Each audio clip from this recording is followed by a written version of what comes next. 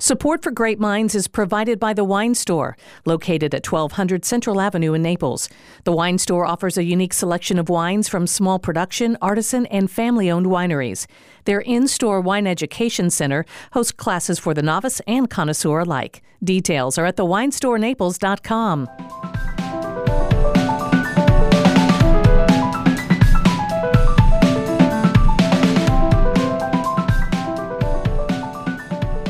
Welcome to Great Minds, a wine-centric podcast where two wine-loving friends take a look beyond what's in the glass. We dig a little deeper into the stories, the culture, the history, and heritage when it comes to wine. I'm Julie Glenn. And let's not forget, we drink a little along the way, too. I'm Gina Birch. You know, September 15th through October 15th is Hispanic Heritage Month in the United States. And during this time, Great Minds podcast is going to step back or dive in or take a look at the impact Hispanic winemakers and vineyard managers and workers have made on the wine business as a whole. And today, Bibiana Gonzalez-Rave joins us. She is the owner and winemaker of Alma de Cattleya in Napa. Bragging a little bit about Bibiana. First of all, she's one awesome woman, but she was also named one of the Wine Enthusiast's first 40 under 40 America's Taste Makers. That was in 2014. And then the next year in 2015 was San Francisco Chronicle's pick for Winemaker of the Year. Hi, Bibiana. Thanks for joining us. Hi, Gina and Julie. How are you? And wow, what cred, huh? I know, right? Winemaker of the Year. That's awesome. So you grew up in Colombia, though. That's a country. Do they have much of a wine industry there? No, we didn't. We didn't. You know, this is probably the most interesting part of my winemaking career is I definitely grew up in a country that does not produce any wine, did not have any wine culture at the time. So we are talking about a long time ago. I'm feeling a little bit old here. And I just got fascinated about wine since I was 14 years old. But most important, I was really fascinated about the idea of making wine, not just consuming wine. I was too young to really be dreaming about drinking a bottle of wine, but definitely the making of the product was something that fascinated me. Growing up in actually Medellin, Colombia, of all cities, we are now pretty famous around the world, not for wine. Yes, for another crop. Yes. Yeah. So what happened when you were 14 that made you aware of wine and made you interested in the process of making it? So I think it was a combination of two things. First, it was kind of being aware when we were going out for a special dinner that there was such a product called wine that was used historically to be part of the dinner table. And my parents were middle class growing up in Colombia, so it's not like we had like all of these influence of European wines. It's not like they were drinking wine, but I would see a bottle here and there at the restaurants, and I was just really curious about what was wine, and then I just started reading more about it, and I think I gravitated to wine for the same reasons that everybody loves drinking wine, and it's sort of this mystery of a product that really comes from agriculture. It's a product that is farmed, it's a fruit, that then is really transformed into a pretty magical drinking product that can really tell you so much about a single place, time in the history of life, and also the differences of varietals, right? So that's why we all have different favorites between white and red wines and varietals in those two different type of wines. You know, and instead of staying in somewhere in South America or Latin America to study enology, you went to the mothership. You just said, forget it, I'm going to France, right? Yes. You know, I was very fortunate. I tried different careers in Colombia, so I actually started chemical engineering, thinking that I was going to learn about winemaking and organic chemistry, which it did happen, but only in 2 hours. So I realized that was not going to be the best way to learn about wine. And after that, I did 2 years of college business in Colombia, also trying to maybe, you know, be the manager of a winery around the world. And after these 4 years of college, I decided to drop college and really wanted to just go and make wine. And my mother actually at the time just say, hey, you have been talking about this for a very long time. Why don't you really go to France and learn winemaking there? Very important for my parents that I would have a degree of some sort. So they really wanted to be sure that I would go to college and graduate. So I ended up going to France. I went by myself. I didn't know any French at the time. And I just took my backpack and started visiting the schools that teach viticulture and enology in France. That's crazy. I mean, that takes some Some chutzpah. guts. Yeah, just to like get a backpack and go to a country where you don't know the language, but that just shows how passionate you were to learn. And you ended up in Bordeaux, of all places, too. Yes, yeah. When you go to a country and you know so little about their culture and also so little about viticulture and winemaking, it's kind of a serendipitous place where you land. And I studied viticulture and enology in Cognac, and after that I went to the University of Bordeaux, where I graduated, and where I had the chance to really work for two really, really known wine houses in the world of wine, which are Chateaubriand and La Mission Aubriand. So I was very lucky to do my thesis with them, and I worked 6 months around the team.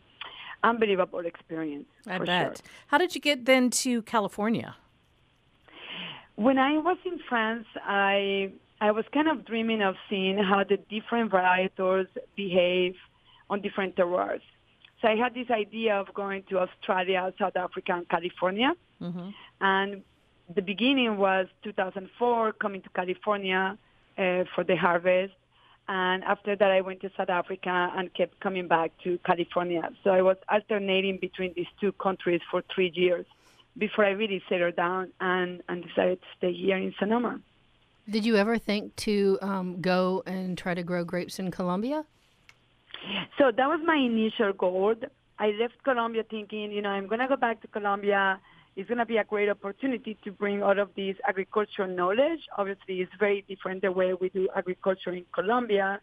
And I just had this ambition to give so much back to my country, develop a really cool farm, have maybe a little school, help with the local community to get educated. So I have this huge dream of going back to Colombia and making wine there. But after, I would say, my first 6 months in France, I realized that Colombia just really doesn't have the weather to produce exceptional fruit. So there are few vineyards and people doing things for fun, but to really make serious, great quality wines, we just really don't have winter. So the vines never go dormant. They will be growing all year round. So you really don't have the same concentration and finesse on the phenolics and the development of the fruit that you need to really make age-worted wines. Yeah, same as Florida. Yeah, right. Right. So yeah. go ahead. No, so very tropical, yes. We are just on the line of the equator. Mm-hmm.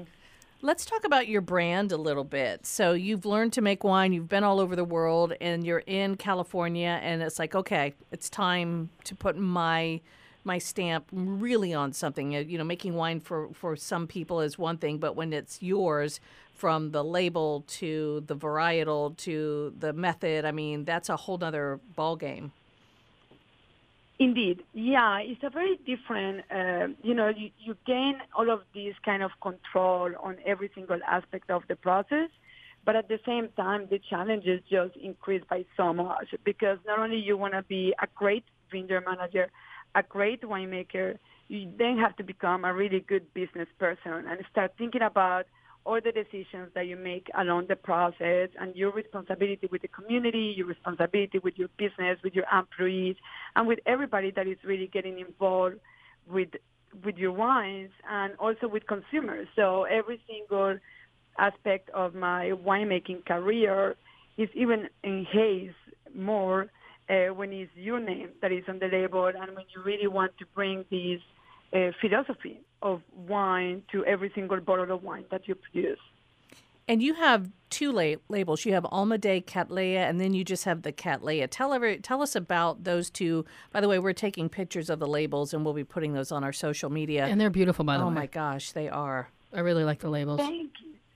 Thank you so much. So yeah, the first label is Cattleya, and for those who sometimes wonder, like, how do you pronounce it? I tell, especially my friends here in California and around the country, is combining the word cat and Leia, like Princess Leia. So it's not that difficult.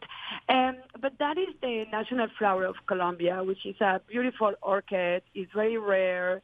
It's considered kind of the queen of the orchids because it's a very large flower, and it's just very mysterious, very unique, and extremely dependent on terroir. So I really wanted to take something from my roots to really share with the world that I was born and raised in Colombia. I'm extremely proud of my upbringing, despite the fact that I mentioned it before. I certainly grew up on the worst times of Colombia, and growing up in Medellin, where all Pablo Escobar cartels were, anti-drugs, and it was really a terrible time for the country. And I still feel that who I am today has so much to do with all the adversities that we had to go through, and kind of having to make choices in life very early on what do you stand up for. And I'm a person, I'm very transparent, and I'm a little bit like right or wrong, and I really never compromise when I am focused on certain things. And I think I bring that to my label. I'm really looking to make wines that are very pure, extremely transparent, very honest wines that are really bringing to people the varietal, the terroir, and then depending on the label, the specificities of each of those wines. So the Cattleya wines are very focused on terroir-driven. It's more of a high-end price point. So really wines where I am showcasing either a single vineyard, a single clone, specific place in Sonoma County or Napa Valley. The Alma de Cattleya wines have become a new brand for me in the last 6 years, where I am being able to really make wines at a more affordable price point, very, very focused on showcasing the varietals. So we have 6 different wines, and they are really like Alma de Cattleya, Sonoma County, larger AVA, Sauvignon Blanc. So it's 100% Sauvignon Blanc, but it's still fermented and made on the same way I was trained in France to make wine. So we do a lot of oak aging.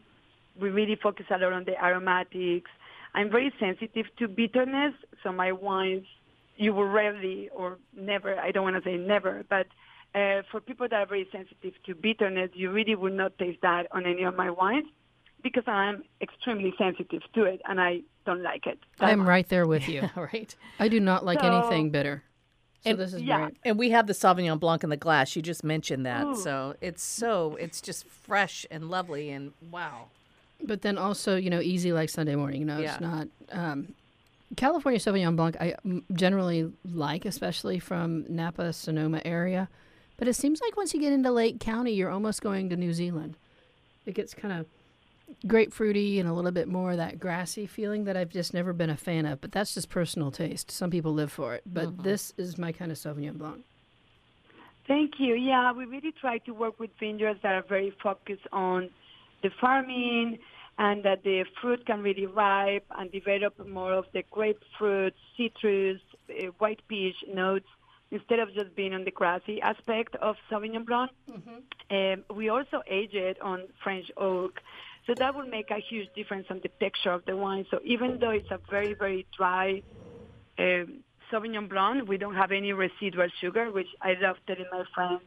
They are even less calories than a normal Sauvignon Blanc. They really are aged on a very small vessel that really gives this beautiful texture to the wine. It really rounds it out. It really does. How much time in oak do you spend with that? So they go in oak about 6 to 7 months. Okay. So that's quite a bit. We normally harvest late August, and we bottle in February. Okay. I really, it's definitely my kind of Sauvignon Blanc for sure. We're moving on to the Chardonnay, which is a Cuvée number 5. Tell us about this one.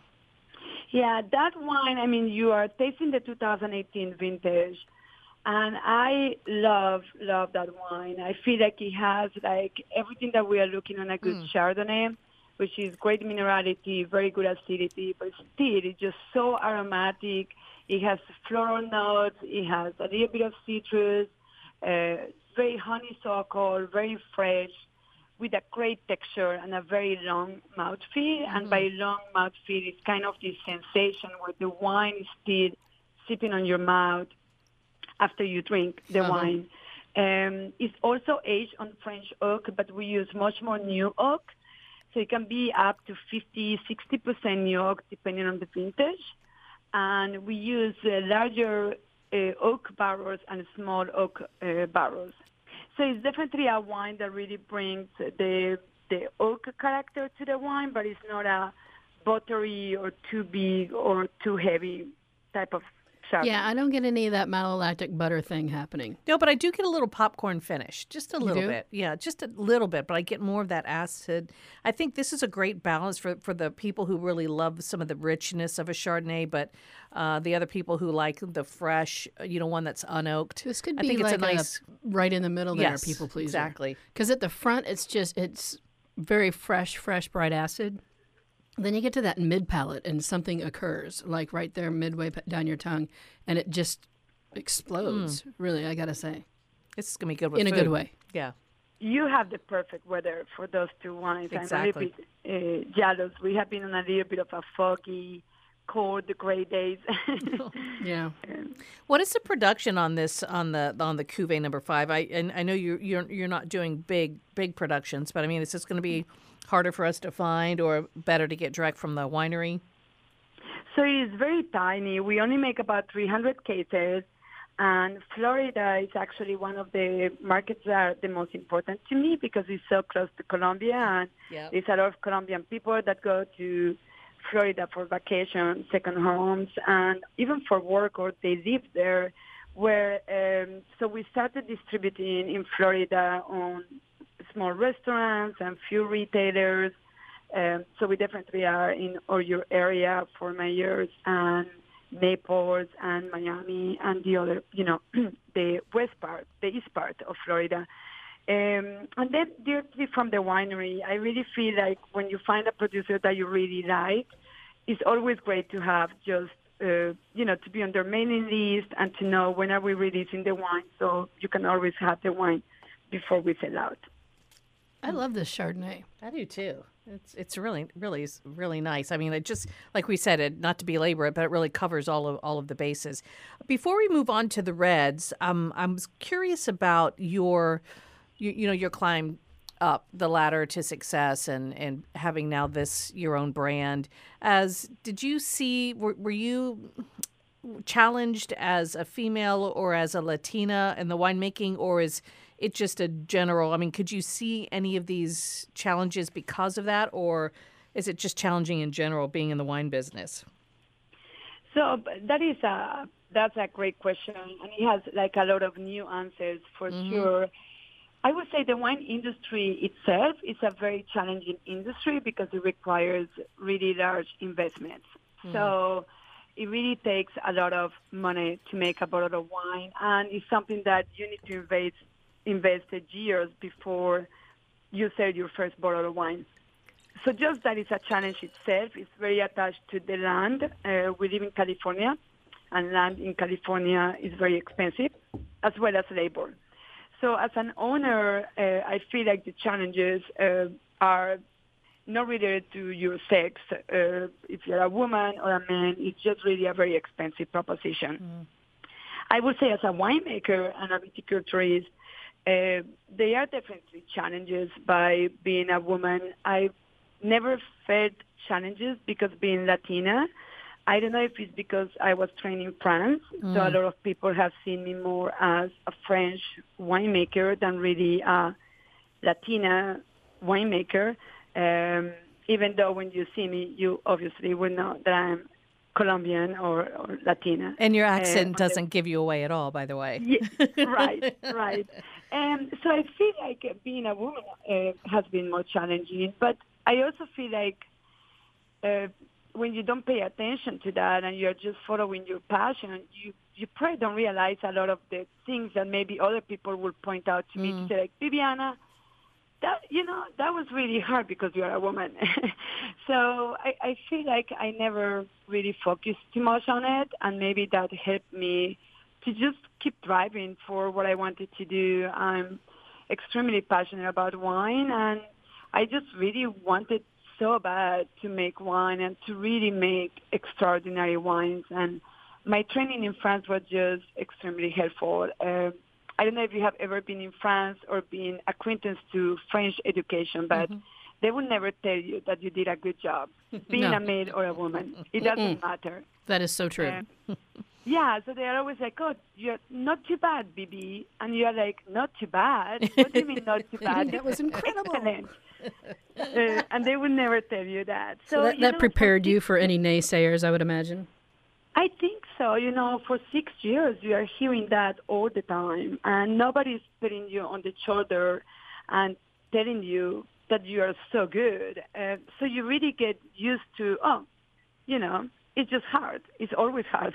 Right. And so you don't get good enough. You don't get used to all the praise. So when it's absent, you don't notice it. I think, but what you said really is something that I've heard from a number of people who are successful. They don't notice things that could drag somebody down because things that could be perceived as disadvantageous, ethnicity, gender, things like that.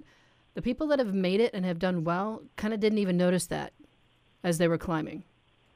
So so it never brought them down. And I think it's important to say that because people will be like, Vivian, there are so many moments in your career that I could point out. If somebody really knows me, it'll be like, I could point out how terrible that vineyard manager was with you. Or you remember when you were having this fight? That would have not happened if you were a maid or, a straight white guy. But like my husband, who happens to be born in California. He's also a winemaker, and he's one of the most amazing human beings I know. Obviously, I'm married to him, so I'm biased. Hey, since you brought him up, go ahead and brag on Jeff Pisani, right? He's yes. You guys are doing a project. He's a well-known winemaker as well. He does some great things, but you two are also doing a project. He's got his, you've got yours, but you're doing some things together as well. Yes. So I'm, like you said, I'm married to Jeff Pisani from Pisani Vineyards and Winery. He's a winemaker. His brother, Mark, is the vineyard manager. Other wines are also available in Florida, and they really are very known because of the vineyard that their father planted for more than 40 years ago, which is called the Pisani Vineyard in Santa Lucia Highlands. So we both work on very different AVS, still both appellations being very coastal influenced, and we are both very focused on Pinot Noir and Chardonnay in general. We have been together for 13 years, married for 9. And for a very long time, we were not really being able to connect during harvest time because I was always the winemaker for a different winery, and then he has always been the winemaker for his family business. So when we got married, we said we should really do a project together. So we had this idea of making a only Sauvignon Blanc project. We only make about 200 cases total, so it's a tiny, tiny production. But we really spend a lot of time trying to make a wine that is extremely special, more than just a Sauvignon Blanc, just to be an age-worthed white wine. So and the name of that is, because it's a really cool, you've got like a wax top too. What is the name of that that vineyard or that label or your project again? So the wine project is called Shared Notes because we are sharing our knowledge on one specific project. And the wine that you are mentioning, the name of the wines is in French because the wines are very French style in the sense they are both fermented on 100% new French oak. They are very, very dry wines, very much influenced by my experience at Chateaubriand, but also Jeff's experience working a harvest at Peter Michael, which is a very known winery in Napa Valley. And we make these two wines that are really unfined and unfiltered, but really with a very high expectation to produce a great wine. Let's. You mentioned the Pinot Noir, so we're on the Almaden Cattleya Pinot. Tell us about this. This is a lot going on in the glass for this one. If this was your affordable wine, I mean, I'd buy this all day. Oh, thank you. Yeah, so the wine is obviously 100% Pinot Noir. And well, I say obviously, but even though many times you see Pinot Noir on the label, we are allowed legally to add other varietals if you have, a small percentage of it. But on the Alma de Catrella wines, I really want to have 100% of the varietal that we put on the label. And my intention is that if people really want to taste pure Pinot Noir from Sonoma County, they can really get a great expression of that. We use between 7 to 15 different blocks, vineyards, locations, still very coastal. So I tend to favorite Sonoma Coast, Russian River, Carneros, ABS for the wines that I use on this wine. And because there is so many different clones and different lots, you really have this complexity of some clones are more red fruit driven, other ones have better tannins or more tannins. So we really try to play a little bit with all of the different clones of Pinot Noir that we have available. And then again, the wine is aged on French oak for 15 months, which is a pretty long aging. And then we bottle and release it to our customers. It smells so floral and aromatic, and there's some spice on there to me that's like, I don't know if it's like cedar or some type of a mint kind of on the end. There's Russian River Valley Pinot Noir, I always kind of get a little feeling of campfire for some reason. Oh, you get a little of that in there. A little bit of like, if s'mores could be a red wine, although it's not chocolate and marshmallow, but that kind of toasted kind of feeling. I don't know why. Yeah, it's kind of that vanilla toasted character that comes from the oak barrels. And maybe that's where I'm getting the cedar kind of thing too. I'm having trouble putting my finger on my words matching my tongue. Trying to put my taste bud on it. But I got to be honest, I have a confession to make. I've never actually had a s'more. I'm just going on what I imagine a s'more might taste like. Oh. So you just smelled it. I've smelled it. Well, it's a delicious smell for sure. Yeah. This is great. It is Bibiana. really nice good. job. And this definitely is punching above its price point. It does. Yeah. I mean, we really want to over-deliver. And again, coming back to the question that you had before, I don't know if it's because I'm a woman and you are always trying to do everything 10 times as good as you can. But we really want wines that are just really like when you drink it, you are like, I cannot believe that this wine drinks better than a $50 of Pinot Noir that I drank last night. It does. It drinks a lot better than a lot of $50 Pinot Noirs I've had. It does. It's got a nice finish, too. And we're not just saying it because you're on the phone with us, too. We'd be saying this anyway. And we're not just saying it to support our sister. Right. But oh, thank you. This is like for real. I mean, it's really way better. So this retails, we've talked a lot about the price. It retails around the $30 mark, depending on where you're at, the price structures in the state where you live, the tax situation. Yeah. But it should be around that kind of an area, right? Around just under 30. And I think when we're talking about the female aspect, and I know we're here to talk about also the Hispanic heritage as well, but there's a softer touch, I feel like, with a lot of female winemakers that gives some kind of an elegance to it, and I think that's what I feel in this wine. It's a feeling, it's not just a taste to me, and maybe it's because you're anti-bitter, and but I mean, it just has this like silky, something I can't put my finger on, but it's not just a taste, it's a feel, right? I feel like I need to be more feminine and go get my nails done right now. Honestly, I do. I love this wine. It's really, really good, and it's definitely better than a lot of wines of the same grape that are a lot more expensive. Before we let you go, we need to talk about your Syrah. I know. I'm so excited you're bottling up a Syrah. Everybody's turned their back on this grape, and it's a good one. Thank you. Yeah, one of the first experiences I had in France was in the Rhone Valley at a very small appellation called Côte-Rôtie. And at the time, Côte-Rôtie is only about 200 hectares, which is the equivalent to like 500 acres for the entire appellation. Wow. And then you have like about 50 different producers. It's really on the hillside. It's a very difficult terrain to work with. Everything is done by hand. And one of my first experiences was there, and I worked there in the vineyards, and I worked there at the wineries. And it was just really amazing. Their dedication to Syrah it's not even just the varietal, it's just how they treat their Syrahs like you would treat an avocado, right? So it's just such an important varietal. And I learned so much about it. I'm super passionate about Syrah. I love old Syrahs. Like, you can drink a 20, 30 years old Syrah and be like so intrigued by the complexity and the youth and all the different nuances. So I really wanted to purposely choose a very small vineyard, very single-driven. It's actually quite an expensive wine for Syrah in general. We were talking about retail price, but that is a wine that retails for $70 a bottle. I use only new oak. Is 5 years air dry oak. So it's actually probably my most expensive French oak barrels.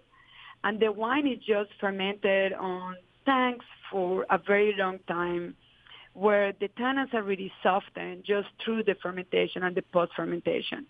So when you were talking about the elegance and the finesse and the mouthfeel for my wines, it really has a lot to do with the tannins and the phenolic ripeness of the fruit. So I'm really focused on that.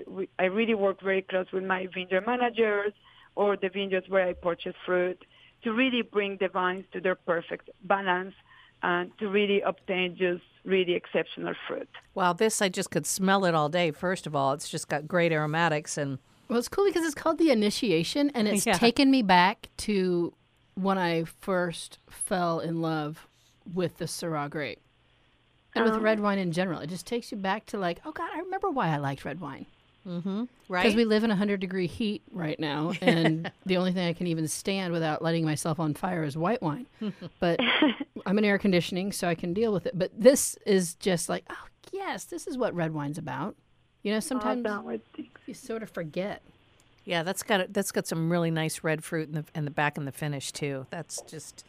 Again, it's nice and smooth and wonderful, and all the bacony on the nose action. Yeah. Oh, it's so good. It's a wine that really will age really well. Like, I would recommend that you enjoy 1 or 2 glasses today, but leave a little bit on the bottle for tomorrow or in 5 days to really see like how much the wine is going to open up and change, and to continue changing on your glass, but also in an open bottle. Is something that is really important to me. That's one of the cool, geeky things about wine that I think those of us who really like it appreciate, something that can last and linger over a couple days, if you're patient enough to leave it, that is. Yeah, no kidding. Luckily, my husband isn't here. That thing would be gone already. I'm not kidding. Bibiana, thank you so much for being with us. We could just talk to you all day. I have so many other questions, but I know we're running out of time here. But I got to tell you, it was so great talking with you. Thank you. Same here. I can't wait to meet you in person. Maybe once this pandemic let us travel back to the East Coast, it would be great that we just share a glass of wine or maybe a cup of coffee. Absolutely. We get out to California as often as we can, so we'll be looking you up. Awesome. Well, thank you so much for having me. All righty. Bibiana Gonzalez-Rave, again, is the owner and winemaker for Alma de Cattleya in California, and we enjoy talking to her in our ongoing celebration of Hispanic Heritage Month. Great Minds is produced at WGCU Studios on FGCU campus in Fort Myers, Florida. Our producer for online media is Tara Callaghan. Technical production is by Mike Canary. Great Minds theme music for Zante is by Colin Mannon. To get in touch, check greatminds.org or call the Grape Line and ask a wine question. We will address it on a future show. That number is 707-200-3632. Thanks for listening.